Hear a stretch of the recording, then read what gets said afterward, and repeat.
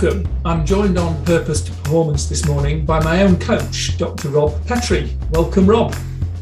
Morning. Great to have you on board. I'm really excited about today's show because we're going to be talking about mindfulness. And well, as you know, it's a topic that I and a whole host of my clients are constantly wrestling with and striving for. And I know it's a topic that you focused on for some time. And so I'm really expecting to get into a really interesting discussion about it. But before we jump in, let me just run through your bio. Originally from Bristol, now living in Cumbria. Rob gained his PhD in quantum physics at the University of Cardiff, and then went and worked as a semiconductor engineer for 8 years before retraining as a maths teacher. Rob then became a head teacher and CEO of a large secondary school, and then made a second pivot into coaching and retrained at the Performance Consultants International and completing his ICF certification. So Rob now runs his own coaching, executive coaching practice, specializing in helping overwhelmed professionals reclaim their time, their focus, and their life. So my first question, before we get into mindfulness, just briefly, I'm curious how a quantum physicist became a maths teacher and ultimately a leadership coach. Yeah, it's been an interesting journey. There's no doubt about that. And there's so many moments during that intro when you want to pause for tumbleweed to just roll across. You know, the moment you mention quantum physicist is normally enough for most people. So I hope people are still with us. And then you go into maths teacher, and you know, it's a double whammy, really. I think looking back, and it is about looking back, I seem to have kind of a 15-year cycle. So for kind of about 15 years of my life, you know, late teens through to early 30s, I was very much into physics, very much into science. As you say, gained a PhD in quantum physics, which then led me to work for a company where we moved atoms around to make semiconductor structures, things like the tiny lasers in your Blu-ray player, or the components that go behind the screen in the smartphone. And then I just got to a point where I realized I wasn't feeling fulfilled, and it wasn't what I wanted to do anymore. And I think at that point, I took the decision to just say, I can't spend the next 20 years of my life doing this, 30 years, 40 years of my life doing this. So I resigned and retrained as a maths teacher. Just there, Rob. I mean, yeah. Was there a particular trigger? Was it a sudden realization, or was it something that just became apparent to you over a period of time? Yeah, that's a great question. It's again, it's one of those things you look back on. You know, I think Steve Jobs said you can't join the dots forwards; you can only join them backwards.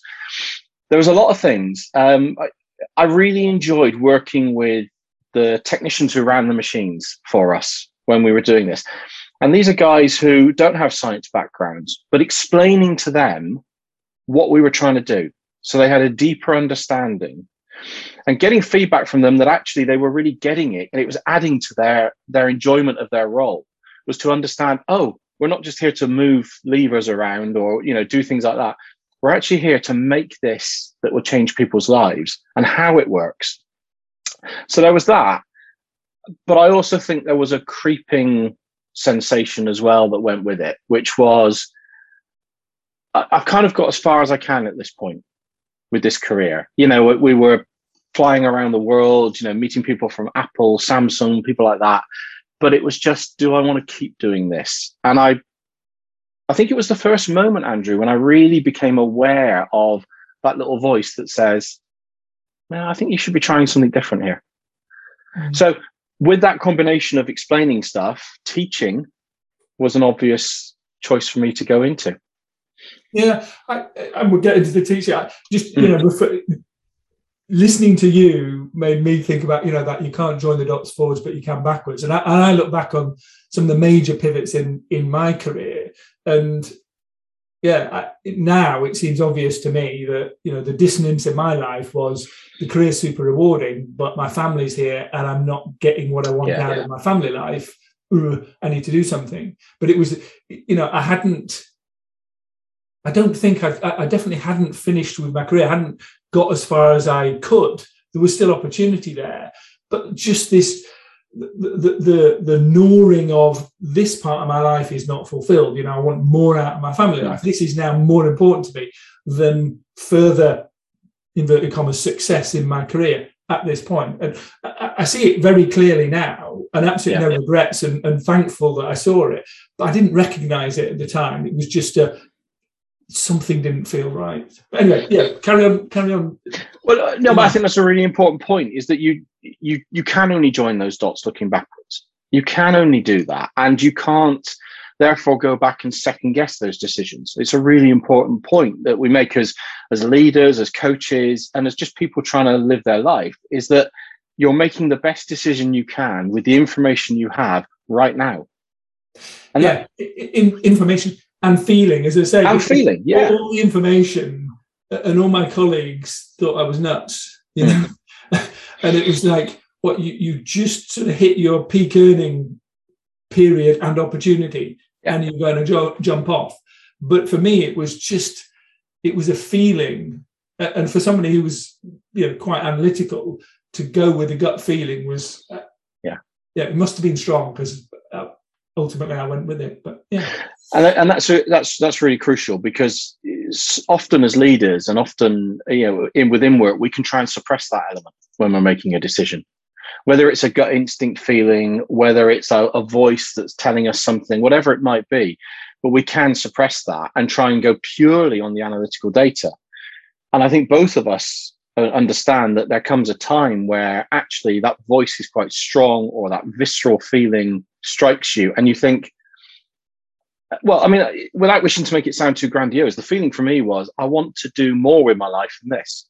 This is making some people rich. This is making shareholders rich. This is, by all means, you know, pushing forward some of the science that we're working on. But I want to work with people, and I want to make a difference to people's lives. And I think that's carried through with me. That's, you know, the journey through teaching and headship and into coaching. And I think sitting with that is accepting that being restless is okay. To understand when you feel that, and you feel restless, it's not a bad thing. It's you know, it's something to listen to, and then necessarily to respond to. So then went into teaching, and love teaching. Absolutely love working with the kids, and, you know, seeing that moment when their eyes light up, and particularly with subject like maths. And teaching maths is I always said it was 50% confidence and 50% competence. Because if I can get you as a child to believe you can do maths, then actually the processes are not that complicated. But it's that fear, and overcoming that fear, and working with children to overcome that fear of maths that really inspired me. That, and a real dislike of a certain statement, which was the way some people in society feel it's okay to shrug their shoulders and say, oh, I can't do maths. You wouldn't shrug your shoulders and say proudly, I can't read. So therefore, you can't shrug your shoulders and say, I can't do maths. Because you can do maths. Everyone can do maths. We just have to get you to believe it. It's that first step. I mean, it's a word you hear a lot. You know, well, parents have, you know, that I can't, it doesn't exist. If you believe you can to some level. Yeah. You know, but you know, there is no such thing as can't. Yeah. Yeah. Interesting. And I think breaking it down into that, first of all, we're going to make this really about your confidence. So as I said, at least half of my teaching was to do with getting that belief in children that they can, whatever age they were, 11 to 18, whatever age they were, that they can do maths and they can be successful at maths. Because the processes, once you learn them and apply them, are relatively straightforward. But people have a mental block. And again, I'm joining the dots backwards here. I'm now a coach. There seems to be a parallel here, doesn't there? There seems to be something running through here as well. So, yeah, loved that. And then within a couple of years, because I'd had leadership experience outside of school in industry, I started to rise up, became a head of department, then became an assistant head teacher, a deputy head teacher quite quickly, and was a head teacher in under 10 years of starting my career in teaching, which is, pretty fast going. Loved it. Wouldn't change a moment of it. It's an incredible job. It's an honor to have that job. It's also a huge responsibility. And the stresses and strains of it are enormous. You're pulled in a million directions. And I know leaders listening to this will empathize with that, because I think that's one of the challenges that all leaders face, is being pulled in so many different directions. But also that feeling of you are directly having an impact on children's life chances. It's not all about qualifications. It's about their life chances. The school I ran had 1,350 children in it, 250 staff. So it was a big part of the community as well. It's the second biggest employer in the town. Wow. So you start to realize that comes with that responsibility as well. And I think one of the challenges we all face as leaders is how we balance those different responsibilities that we have. Part of it is you thrive on that day-to-day hustle and bustle, and no 2 days are similar. But also as leaders, we have to understand that brings with it its own stresses and its own challenges. And that's where really I started to then think about how I could manage myself better, and how I could start to, in a way, regain control over some of these challenges and stresses. But a wonderful time as a head teacher, and then eventually CEO of an academy trust, and really proud of what I achieved. Taking the school from being in the bottom 40% of schools in the country to being in the top 10% in 4 years was a tremendous effort by not just me, but all of the team and all of the kids in the community as well. So I know I've left that school in a much better place than when I took it over, and that will have hopefully given some children some opportunities they wouldn't have otherwise had. And that's what matters. Sounds like a phenomenal impact there in a really short space of time. Mm. So what then prompted the next pivot out of that role? Very successful, running a big school, making an impact, which I know is important to you personally. What prompted the switch into coaching? Well, the first thing was I got to my 15 years again. So, wow. It was obviously time for a change. The little voice started talking again about this.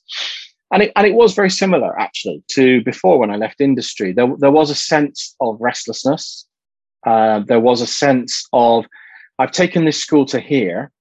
At this point, the curve flattens off, doesn't it? You've gone through that tremendous growth and that tremendous change. And now it's a different challenge of sustaining or small improvements, which isn't really my forte. My forte is coming in and that bit of disruption and that change as well to move things forwards.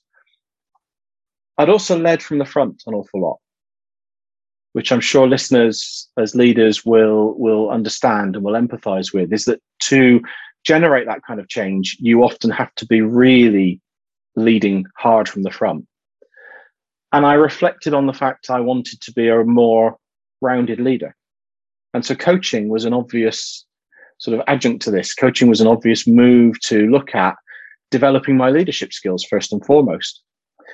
And again, the parallels, I'm struck by, again, looking back, the parallels are incredible, because when I first stood in front of a class to deliver my first lesson, I knew immediately that teaching was what I wanted to do at that point. When I first signed up for coaching, I knew immediately when we got on the coaching training, it was just like, this is incredible. Here I am working with people, having an impact, and I can see it. I can see it visibly, the difference that I can make to these people as I'm working with them. There's that great TED talk by Ben Zander where he talks about shining eyes. And I remember coming down during the coaching training and talking to Joanna, my wife, and her just saying, your eyes are shining again. And it's always been a kind of one of the rules to live by. And I actually share that talk with students as they left school at the age of 18, because I asked them to watch that talk and we talked about it. Was go and do something that makes your eyes shine. And I can think of it's just a great way to live your life. Make your eyes shine. Make other people's eyes shine. What does making somebody's eyes shine mean to you? I think it means to me that I've made a difference to them. I think it means that you've unlocked that potential that sometimes as coaches we can see very clearly in someone, but they can't see themselves for whatever reason, whatever blocks or baggage or just perspective that they have on their life at that moment.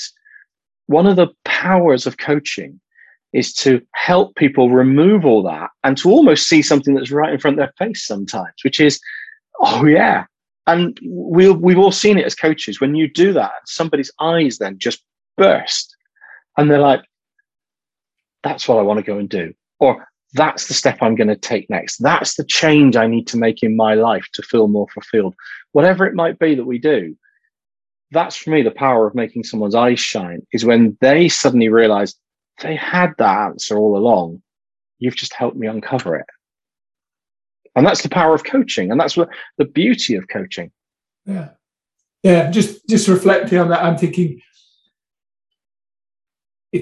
to me, it's kind of like a visual representation of that mental aha. You know, somebody's just, they're there. That realization, that understanding has arrived. And as you say, it's a very visceral moment for both parties. And again, continuing our theme of joining the dots backwards, when you're working with a 12, 13-year-old child who has convinced themselves they can't do maths, and you sit down next to them and they suddenly work through a problem and they get it for the first time, there's the exact moment again. There it is. I didn't think I could do this. Whoa, I can do it. Yeah, it's just, and that's what you see when you coach people. Yeah, fantastic.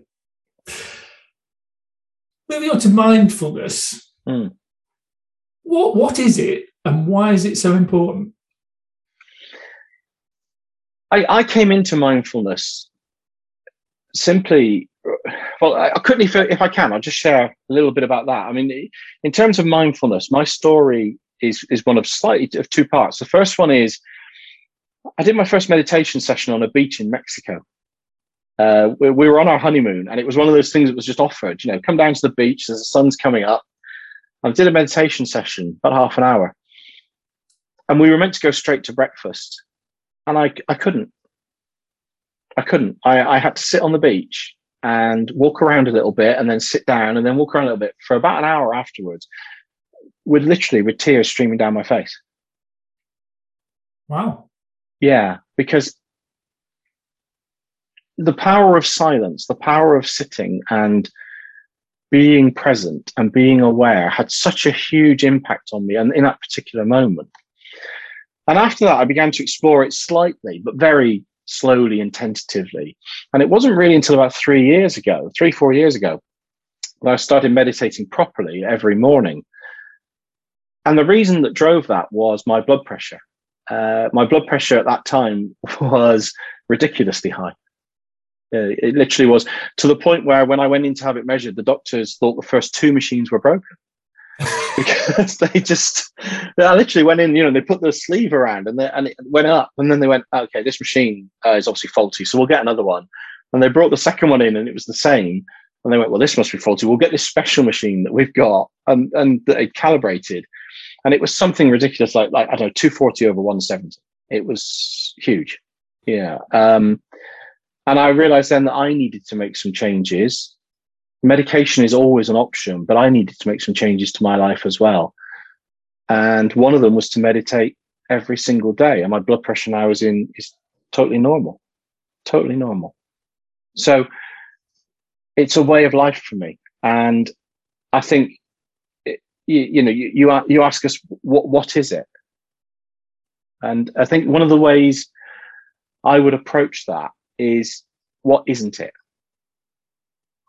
Mindfulness has a connotation. It has an image associated with it. Maybe your listeners expected me to turn up in robes. I know I have the hair for the monk-like appearance. But maybe they expected me to be sat cross-legged or something like that. You don't need to do anything special to be mindful. Yeah. I mean, people do make that association, mindfulness, meditation, and obviously, there's a link, and undoubtedly, which we'll no doubt get into. But yeah, when I first came into contact with it, I thought it was a bit of a misnomer, because do we want our minds to be full? You think of the RAM on your computer. It's a problem when it's full. It means it's not functioning very, very well. So to me, it was: is it full, or is it? And then the sense of, when I first thought meditation, the first thing you said was just clear your mind, empty your mind. Yeah. So then we're going, well, are we full? Are we empty? And the logic in me is just like, oh, this is even more complicated. So I think my realization was, it's just a term, and you can argue whether it's helpful or a misnomer, but it's really just it's about presence, isn't it? It's about just thinking about what's going on right now, and somehow filtering or managing those interferences of what might happen in the future, what happened in the past, and all the other things that are going on around you. Yeah, let's unpack some of that, because there's a huge amount there. I mean, there's the differential there between meditation and mindfulness, and I completely agree that meditation is a part of mindfulness, and it is for me, it is part of training for mindfulness, because it is a process you can go through daily or several times a day that enable you to achieve the presence that you've just been outlining. Absolutely right. But I do think we have to address, first of all, the image idea that I have to go and live on top of a mountain or live in a cave or something to be mindful. Absolutely not true. Everyone can be more mindful, can be more present in their daily life all of the time if they choose to. It is a choice that we all make. And as I say, meditation is just one of those sort of steps to help train your mind to do that. In terms of mindful, I hadn't ever thought about it as being a full mind. I always think of it as it being kind of like you're being mindful. So you're being, like it's wonderful. It's a kind of a qualifier, But I think the other issue we should talk about is that idea and that misconception that this is about having an empty mind. It's impossible. It's an impossibility, because your brain is designed to have thoughts. Your brain is designed to be thinking and processing all of the time. So it's not about having an empty mind. It's about noticing when those thoughts come in and effectively choosing what you do with them. So when meditating, the choice is to let those thoughts go and to come back to our breath, because that's what we've chosen to focus on. In other situations, it might be you feel anger building up inside you, and that awareness that mindfulness and meditation brings is a choice then, as to say, well, do I want to act on that? Do I want to become angry? Do I want to follow this path? Or do I want to choose a different way of living my life? I think that's one of the powers of meditation and mindfulness training, is that you have that choice in front of you. You have a conscious choice rather than reacting all the time. I think one word you used there that really jumped out at me was being aware, that awareness. Yeah. And I think so much of the time, our minds are so busy that it is just a clutter, and it's just noise. And it's you don't have that awareness, and therefore those choices aren't presented to you, or they're not clear to you that, right, yes, I am experiencing the emotion of frustration. Yeah.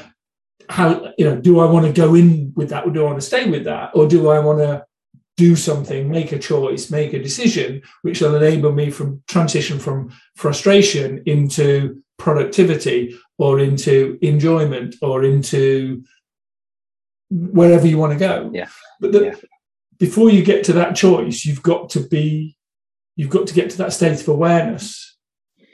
Yeah, and I think awareness is a really powerful word. I mean, I actually think if mindfulness was rebadged as awareness, it would unlock a lot of people's understanding of what's really going on here, because it is absolutely that presence of mind to understand and be aware of exactly what you're thinking and make that conscious, deliberate choice as to whether you act on it. And there's no judgment here. There's no right or wrong. You may choose rightly to feel angry at that moment in time, but you've chosen it rather than just reacted to it. And it's that pause between a stimulus and a response. That's what mindfulness and meditation is all about, is giving you that pause so that when something triggers you, as we all do, then you have that choice to make. And I think parallel to that, Andrew, is that idea that this is always there for a journey. This is never a job done. This is never ticked off. I'm now mindful. I mean, I've got it. I'm mindful. Because even people who've studied mindfulness for years are still triggered. It's about having a tool in your toolbox to say, how do I wish to deal with this?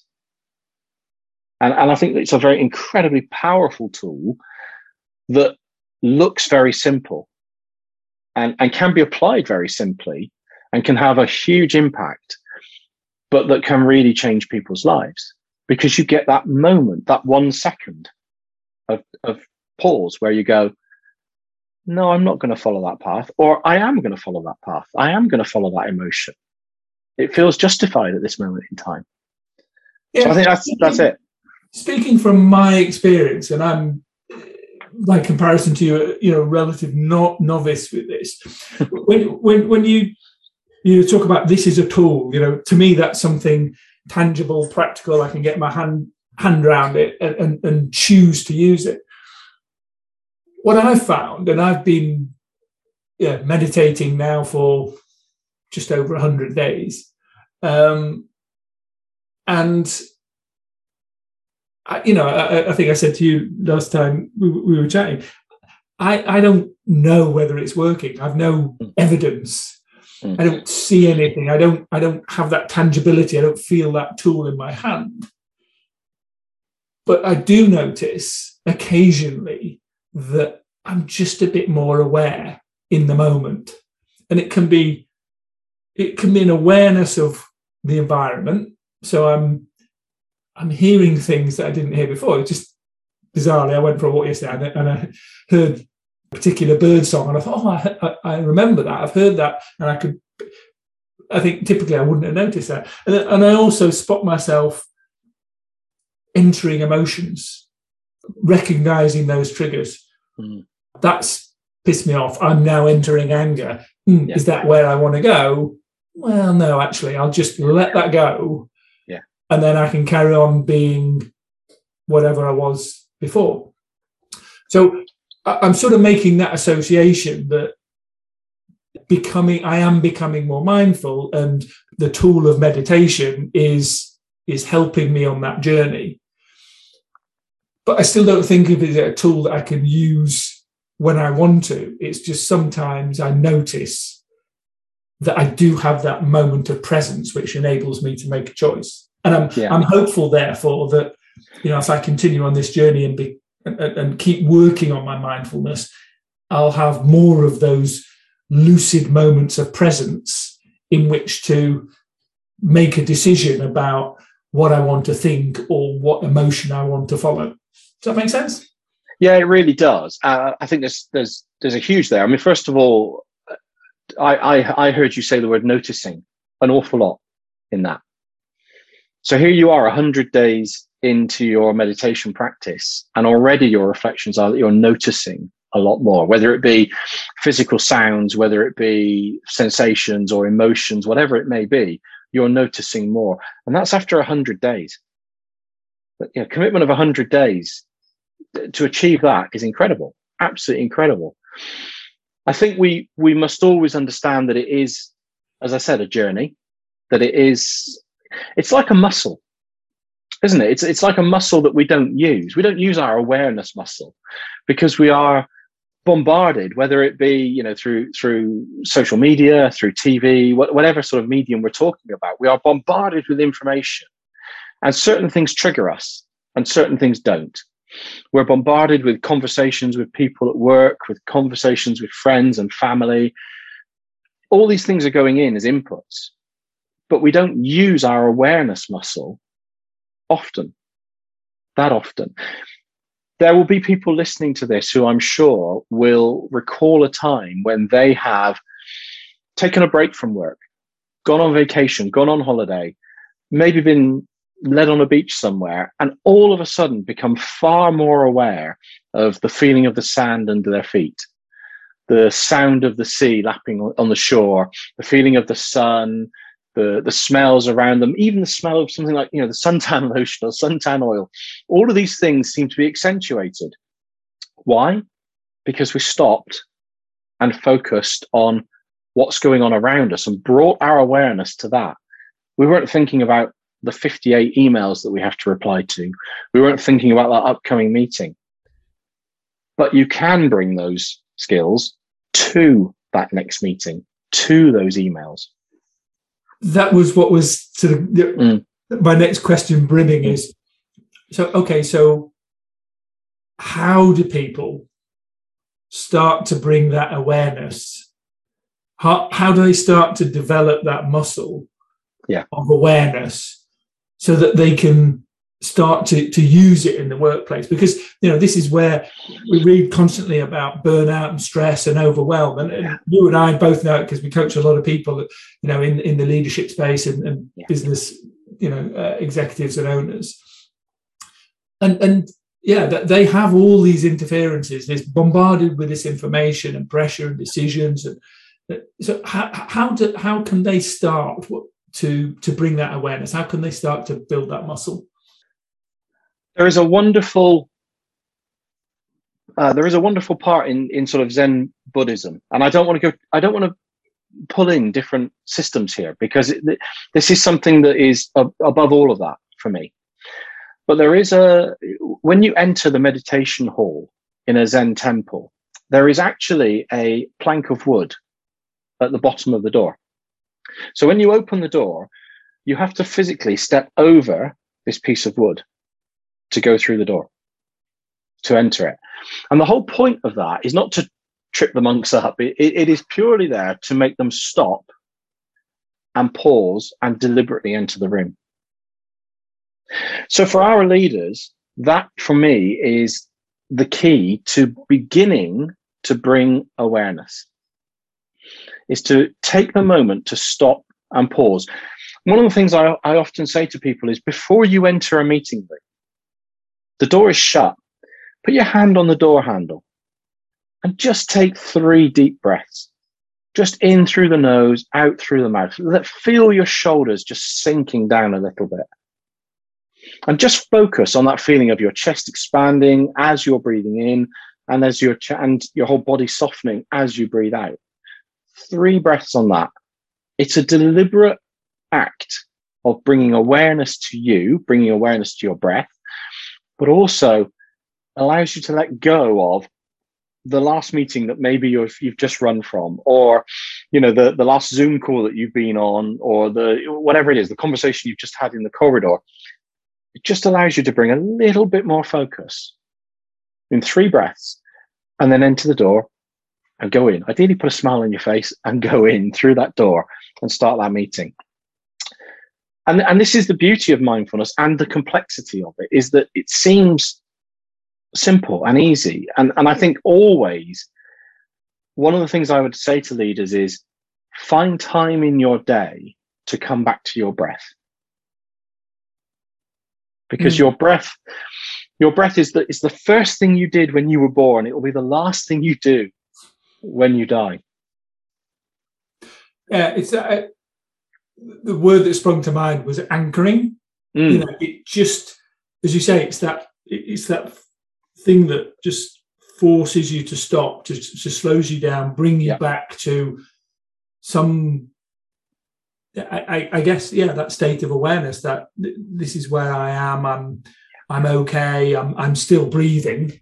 I'm not under immediate threat, and therefore I can just step into the next meeting, the next decision, the next piece of work that I need to focus my thoughts on.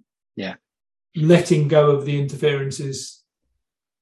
We spend so much of our lives either in the past or in the future, or an imagined future.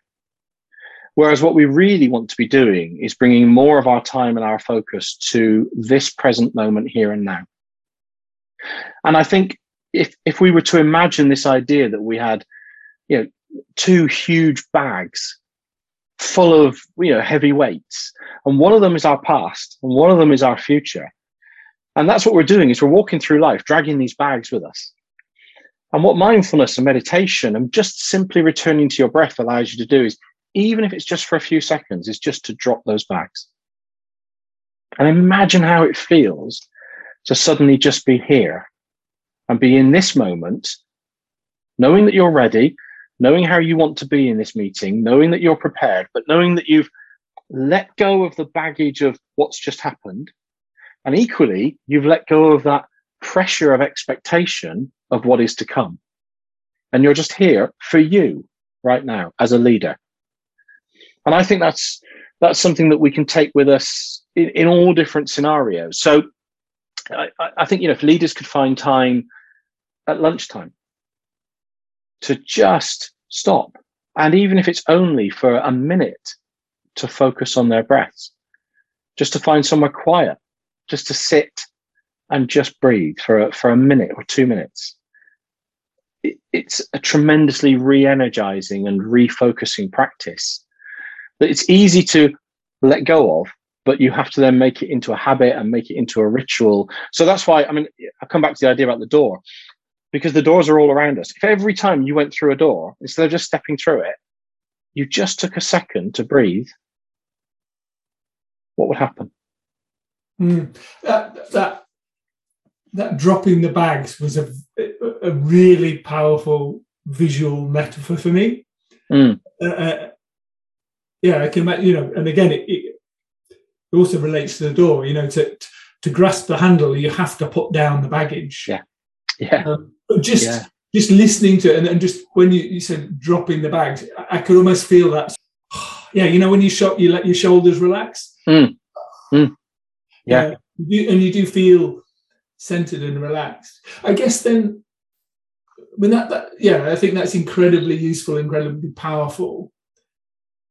The challenge then in terms of the next step is you reconnect, you recenter, you take those breaths, but then immediately starts all the interferences again. The phone's bleeping, the emails, the notifications, and I think this is why it's my interpretation. My guess is that this is why stress, burnout are becoming more prevalent, because technology is just bringing more and more and more interferences. So, short of stopping and taking a breath every 30 seconds, which is, clearly not going to do much for our productivity, how else do we then start to combat all these interferences that keep then attacking that presence that we've developed? Before I answer that, there's a couple of things you said that I would just challenge, I think. And the first thing is, your breath is always there. Your breath is always there. So actually, you can always return to the breath. You can always return to the breath. And it may well be you have to have a period of intense activity. This is not, not doing anything other than sitting and breathing.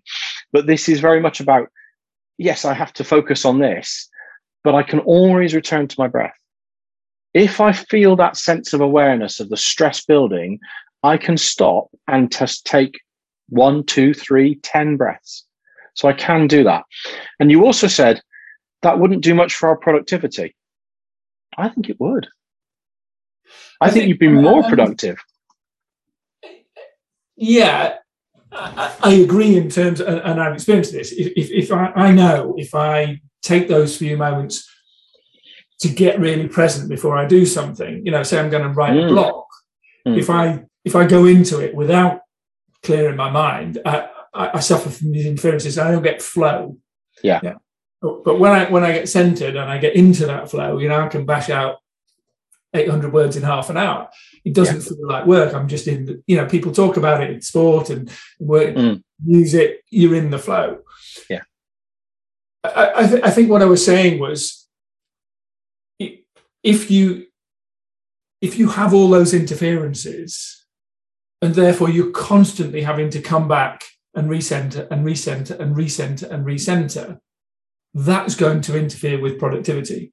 So my point was, what else do we need to do to try and reduce some of the interferences, so that once we've got that centeredness, we can stay in that flow and not have to constantly reset because the interferences are there.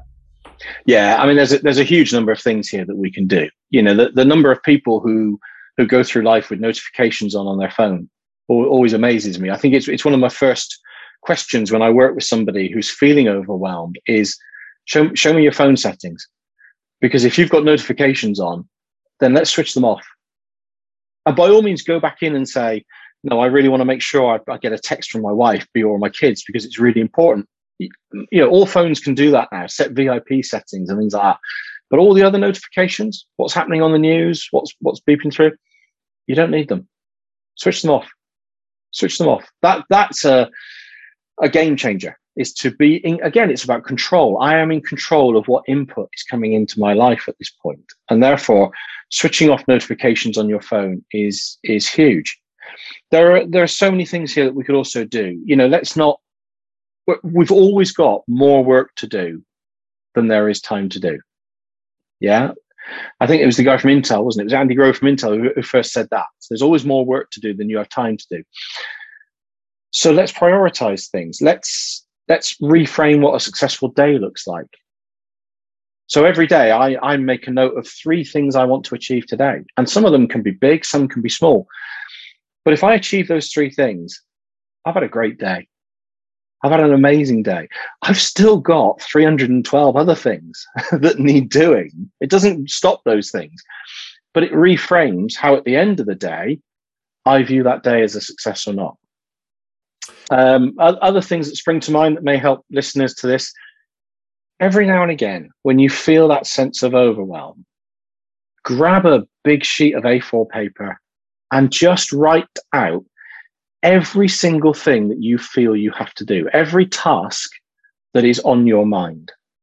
This is a process from a guy called David Allen's system called Getting Things Done. It was very prevalent in the sort of early 2000s. And that simple act of getting everything out of your head and onto a piece of paper is a very releasing experience. And it doesn't matter whether it's, buy the company or buy cat food. Get the whole thing out. So you've just got a massive, massive list of all of those things. Get it out of your head, because as David Allen says, your mind is a wonderful place to have ideas, and it's an awful place to try and hold on to them. So therefore, really put that thing down on paper. And I do think paper works. I think there is something about grabbing a pen or pencil and a blank piece of paper and just almost kind of like splurging all this stuff out of your head and getting it down onto paper. And then you step back and you just get that feeling of like, right. And now you can start to look at it calmly and say, what do I need to work on next? What is the priority here? Yeah, but it's all that thing of, at the moment, it's all buzzing around in here, and cat food and company and, shareholder meetings, all those things are all juggled together with buy the anniversary present. Oh, hang on, the warning light came on the car this morning. It's all jumbled up. Get it out. And now let's start somewhere with a small action that we can take. Yeah, there's a couple of things there. That idea of choosing 3 things and ticking them off, getting them done. Because I know a lot of people, we start something and then we go on to something else and we go on to something else. Yeah. So we do a lot, we don't finish a lot. Yeah. And tends to lead to that feeling of, well, these things are still on the list, so I haven't had a productive day. So when you get to the end of the day, you're not celebrating, yeah, I've finished that, that's done. Yeah. Yeah. Can I just dive in on that? Sorry, just one extra point. Do it on paper. I'm not anti-tech by any means. I have, electronic task manager, all that sort of stuff. But do it on paper, because the biggest downfall of electronic task managers is when you tick the box, the task disappears. So it's gone. And at the end of the day, where is it? I've got to go and find it again. If I've got it on a piece of paper or in my notebook in front of me, 1, 2, 3, oh yeah, I crossed them off. I can see that I've achieved something. Yeah. Yeah. The other thing was when you get it all down on the list, and this is something I read the other day and just made me think about it. And I haven't got to a conclusion yet. It was just that's an interesting thought. You write down everything that's on the list, and then how do you prioritize it? And is it, urgent? Is it important? We've all been through all those sorts of things. But yeah, this guy said, split it into 3 lists.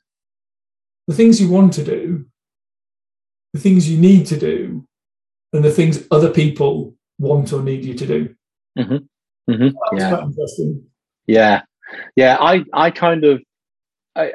I think we've all been there with the Eisenhower matrix, important, urgent, and all that sort of stuff. And I think there are more nuanced systems like that are really important. I'd add a 4th list, which I think everyone should always have with them, which is a not do list.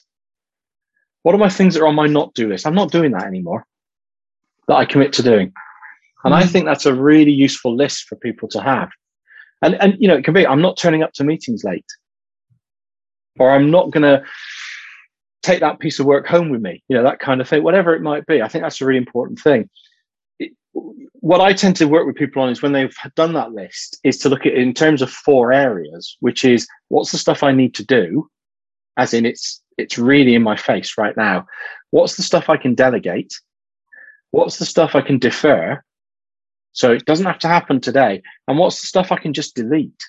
Because a tremendous amount of stuff that we carry around with us is actually stuff that's been in our heads for days, weeks, months, years, sometimes even. And we often find one of the biggest things we can do is just go down that list and go, well, actually, that's no longer relevant. Yeah, I like that. The four Ds: do, delegate, defer, and delete. Yeah. Just gets you that perspective. Yeah. And I think when you say when you get everything down and feed the cat by the company, it then prompts you to think, I think, a bit broader about what's really important to you. Yeah. What's your purpose on earth, in life, and everything else. And I think and again, I find this a lot talking with entrepreneurs, the good ones have that ability to be able to come down to 6 feet and understand what's going on in the business, but they spend a good period of time at 30,000 feet. Yeah, looking at where we're at, where the environment's going. Yeah, and I think that's something that we all can benefit from is coming out of the day-to-day and the must-dos and everything else and going, okay, what's really important here? What's really important to me? What do I want? Is this, how's this contributing to the life that I want to live? And I think that's crucial, because I think we need tactics and we need strategy here, much in the same as in running any business. So we need those day-to-day tactics, like getting everything out of your head, like using the 4 Ds or the 3 lists, whatever it may be, or putting your hand on the door handle and taking some breath. We need all those tactics, but we also need that bigger strategy. And I think one of the things that coaching helps people with is to take that step back and start, for some people, for the first time ever, really picture what they want their life to look like. So what's really important for them? What are their core values? How do they want to spend the rest of their life? And how do they want to lead a meaningful life and an impactful life? And I think that's where we as coaches can really support people, is we give them the space and the time and the tools and the support to actually step away and go, but okay, if I phoned myself back from 3 years in the future or 5 years in the future, what would I want it to sound like? What would I want to be saying to myself? Yeah. And is it more of this that I'm doing in the day to day, or is it actually something totally different? And then how do we help you start to take those steps towards what that created future looks like?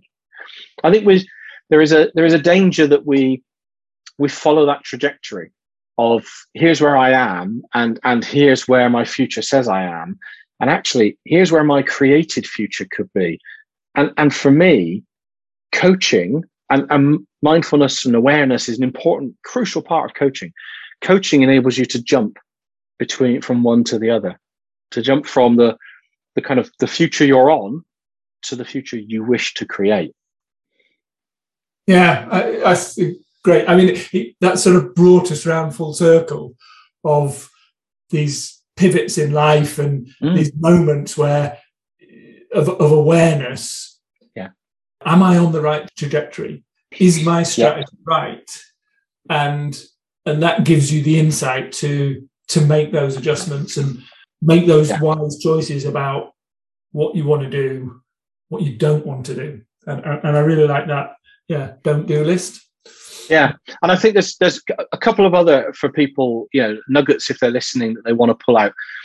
One I would say, and particularly in this current sort of day and age with people working from home, have a shutdown routine at the end of your workday.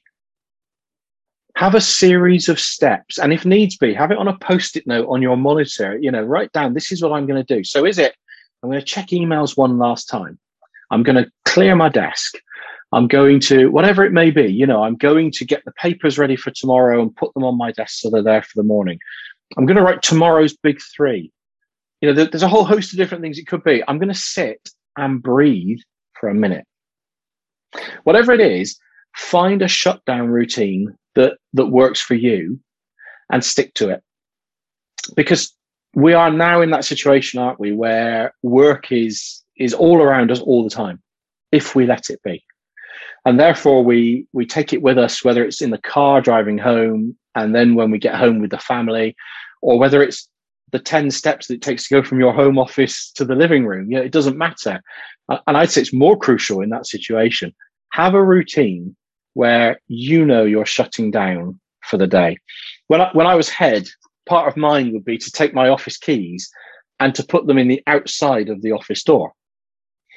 And then if anybody came in to see me, they would see my keys were in the outside door, and they knew, because I spoke to them about it, I'm shutting down now. I'm going home. And if this is really urgent, if there's a child protection issue here, come in. If not, can it wait? And of course, often it can. It can. Yeah. But it was a mental signal to me and other people. I'm now transitioning out of work mode so that I can switch off. Yeah, and again, the first thought that popped in my head was that logging off your computer or shutting your phone down. And we all know that the curse of the mobile phone battery, it gets to a point where it can't go on any longer. It needs to be recharged. Yeah. And the batteries don't last forever. So use them wisely, So in life, we all have a finite period of time. Use it wisely and make sure you recharge it frequently, so that you can live the best life while you have it. And part of that is about us setting our own boundaries. I think as leaders, we are very, very good at being clear on boundaries with other people often. Leaders are often incredibly skilled at delegating. They're often incredibly skilled at running meetings. They're very skilled at people skills as well and relating to people. Where I think the work then, and where meditation and mindfulness helps leaders most, is actually looking at themselves to say, what are the boundaries I want to set?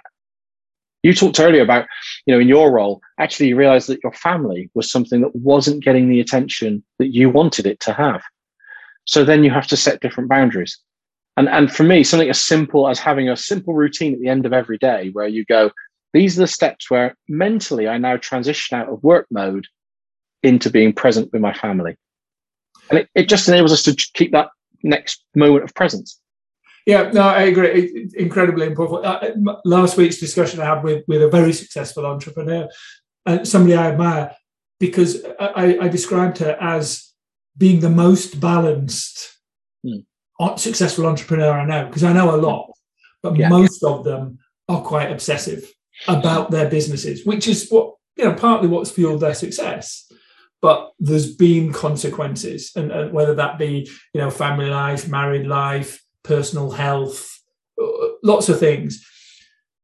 But when I was talking to Patricia about her success and her balance, it was that, she just had those boundaries, and she realized all the things that were important to her life, and business was a part of it. But it was not the be all and the end all. And family and friends and a health and a life and a marriage and a family, a kid, they all were crucial parts. And she, I think for me, I just hold her up as a absolute shining light in that sense, compared to a lot. And some people I coach, as entrepreneurs, they are obsessed about their business. They have they feel the frustrations of the things that are missing in their lives, but sometimes they struggle to see that it's the thing that's part of what's making them successful over here, and it's just really helping them explore. Well, if you dialed it down a little bit, not take it away, not stop that passion and belief and commitment to your company, but just to as you say, have those periods where you shut that off and you open this up. Would enable them to enjoy a more balanced life. It is also incredibly simple because it is all around us. And again, I come back to our earlier comment about how complex we can try and make this part of our life, this meditation, mindfulness, awareness. I think where you are and where I am today, the sun is shining. And I was talking to somebody about this, who is an entrepreneur and who very much is in that category of absolutely growing his business at a tremendous rate, tremendous success. Why not just go and sit outside for 5 minutes with a cup of coffee without your phone? Go and sit outside in the sun, feel the warmth of the sun, hear the birds singing, smell that coffee, literally, wake up and smell that coffee, because that's mindfulness. Because all I'm doing right now is being here and being in that moment. And then I'm actually going to be a better entrepreneur. I'm going to be more effective. I'm going to, perhaps even have more ideas. We all know those are the times when that breakthrough idea suddenly pops into your head, is when you stop, not when you're running at 90 miles an hour. It's the old shower syndrome, isn't it? In the shower there, and all of a sudden, that's where I have my great ideas. And mindfulness just enables you to have more pockets of that during the day. Yeah. I think the thought that springs to mind is, when you come back from holiday, you all come back with, I've had all these great, so by doing nothing helps first recharge, and then the product of that recharging is all that fertile, creative thought that can take place because you've created some space. Yeah, and creating that space is crucial. Just on the holiday, one other interesting thing, go the other side of that. When are you at your most productive at work? It's the week before you go on vacation. Why? Because there's a boundary. Yeah, deadlines. Yeah, because there's a stop there. And then you recharge. And then, as you say, you come back full of ideas. So again, it's that combination of, we need the tactics, but we also need that space to be able to go above everything and go, where do I want to take my business in the next few years? And that's not going to happen in the day-to-day.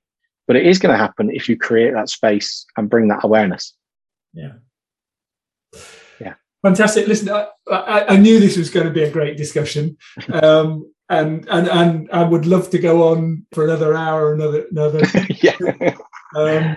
It's been I think incredibly powerful. I think there's some great tips, hacks, thoughts, and ideas for people to take away from it. So I hope our listeners have made lots of notes like I have.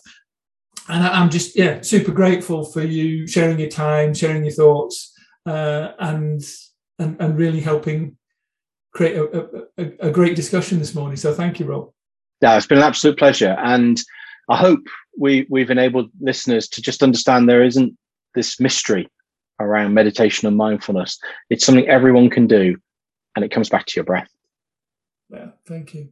And just before I close, I'm sure people listening to you will have, as I have, you coach me, found you an incredibly insightful person and a great listener and some great thoughts. And I know you help a lot of people through your coaching. So if people do want some help or to have a conversation with you about some of these topics, how do they get in touch with you? I think the two best ways would either be to connect with me on LinkedIn and then message me. So that's Dr. Rob Petrie on LinkedIn, or to email me at rob@drrobpetrie.com. I guess we can put that in the link. Yeah, I'll definitely put all the details in the show details. So great.